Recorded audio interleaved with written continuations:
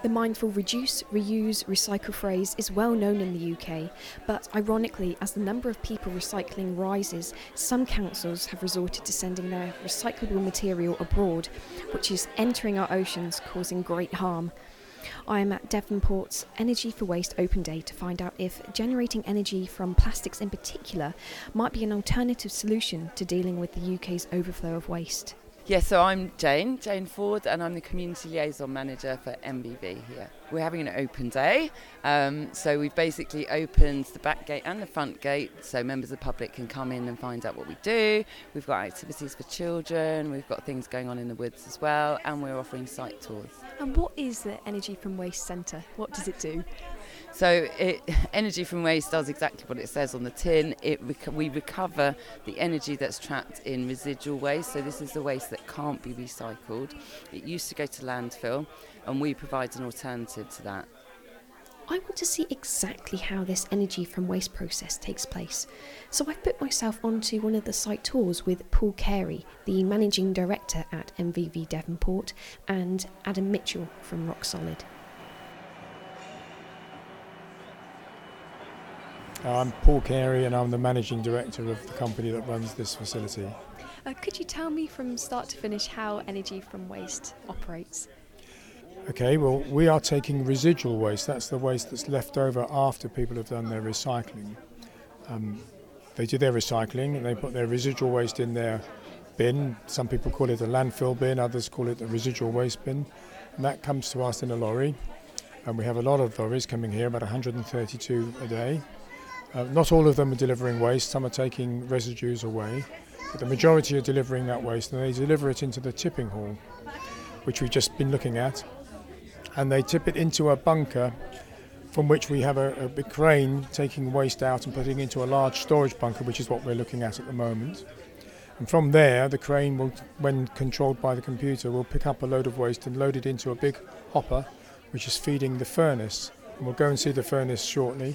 But the furnace is where we burn the waste under very controlled conditions. So like a big controlled bonfire, lots of air being blasted through, and the flames burn the waste and create a lot of heat. And sitting above the furnace there's a large boiler, and the boiler is where we transfer all that heat from the fire and the flue gas that comes off the fire into hot water and then into steam, and the steam is then superheated. And the steam is sent to a steam turbine, which is like a big fan in reverse. The fan spins, it turns a generator, and that makes electricity, and that's what we send out to the grid. Although generating electricity is the ultimate end result, producing energy from waste does create a byproduct, which Adam Mitchell from Rock Solid explains. My name's Adam Mitchell, I work for Rock Solid Processing. We are processors of incinerator bottom ash. That is the product that comes from the bottom of this incinerator. The bunker where the IBA comes out of is transported away in vehicles and taken to a holding site. We will stockpile that material until we've got a viable amount, when we can then bring in a processing company to process the incinerator bottom ash.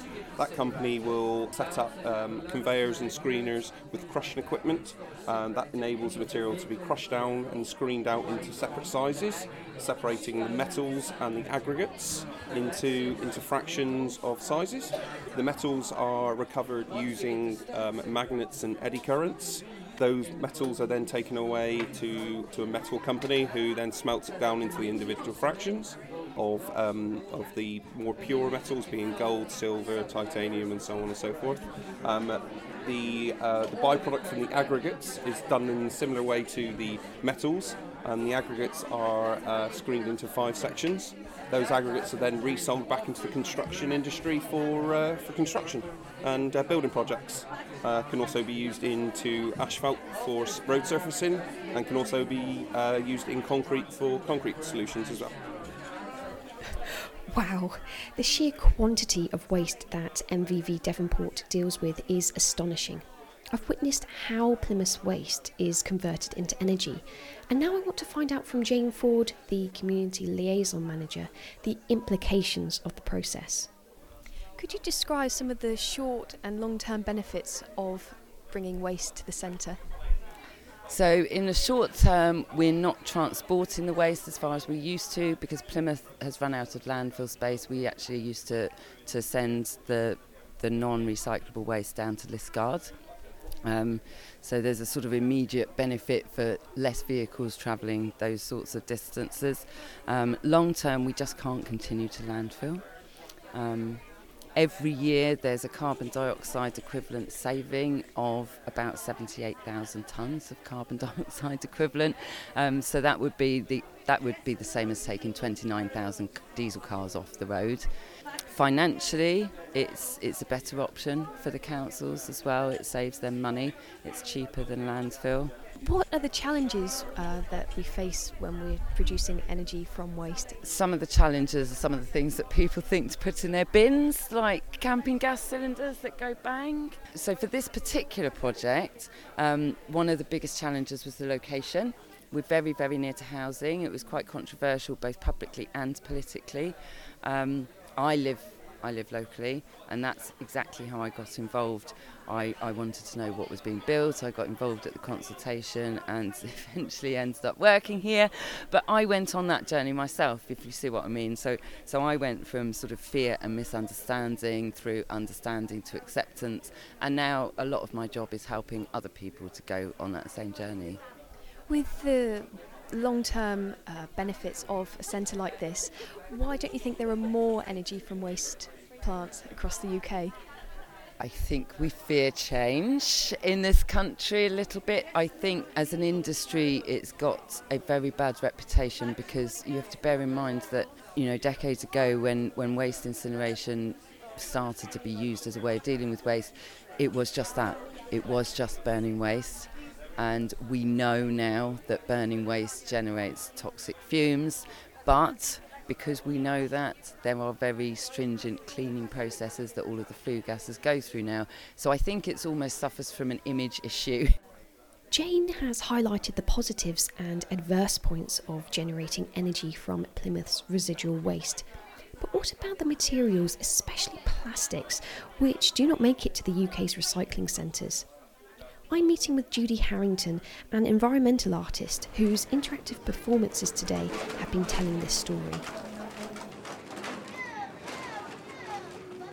I'm Judy Harrington, and I'm here at MVV Energy from Waste Plants to help highlight the issues of plastic pollution, particularly in the marine environment. So I'm dressed as a fish with a fish mask, and we have a soundscape with whales calling, which is very haunting and sets the scene. And I swim amongst the audience and into this giant rubbish bin, which is closed behind me, trapping me.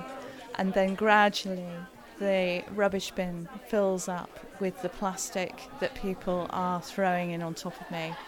It's about communicating the issues directly with the audience of thoughtless consumption that we tend to be sucked into with the mass media propaganda that we have today.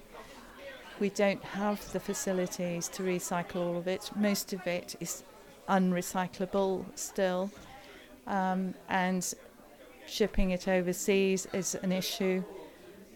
It's spilling into our oceans and contaminating our world everywhere. Shipping the UK's overflow of recyclable plastics is causing extensive harm in the aquatic environment, as Judy explained. So I now think it's time to talk to Jane Ford again and ask her what I came here to find out. China have announced a ban on plastic imports from the UK, and Swindon Council will decide in December whether to end its plastic collections, as they believe possibly sending their plastics to a centre such as this is a better alternative. Now, if a discussion was taking place similar in Plymouth, what the thought process would be from Energy from Waste Centre in Plymouth. Don't send us your plastic, don't send us your plastic, recycle your plastic. So don't send plastic to Energy from Waste plants. It's really high in energy. It's basically oil. These plants are not designed for it. What's needed is a sort of two-pronged approach where councils have better processing facilities or access to better processing facilities for a wider range of plastics, or manufacturers are limited to the number of different types of plastic that they are allowed to produce, so that because plastic can be recycled over and over again. It's not like paper, which gets lower and lower quality the more times it's recycled. Plastic, once it's made, can stay in the system. So we don't need to keep making more or finding markets for more. We just need to properly recycle it. I think for the councils that were using China as a market, yes, it is an issue, and maybe they need help to access markets for a wider variety of plastics so that they can start recycling them. So energy from waste supports recycling? Yes. When you see the amount of waste that is in the bunker just from 3 days from a really small geographical area down here in the southwest, you start to see the scale of the problem. And, you know, I would just say that every part of a waste management system has its place. So anaerobic digestion, for example, is a good solution for food waste. Recycling is an excellent solution for paper, card, plastic and metals. Energy from waste is a better solution than landfill for what's left over. There you have it. MVV Devonport Energy from Waste Centre do not see themselves as an alternative to a recycling centre. I've come away today enlightened. To prevent further damage in our oceans, it is not the case that we must recycle more, because that is exactly what is happening, but rather recycling sites need to extend the list of the types of plastics they process and build centres which are capable of coping with the demand, to eventually create a closed circuit where we say goodbye to new plastic production and welcome all plastics to be 100% recycled. This is Sarah Jane Vanstone at MVV Devonport's Energy from Waste Centre for Jam Live.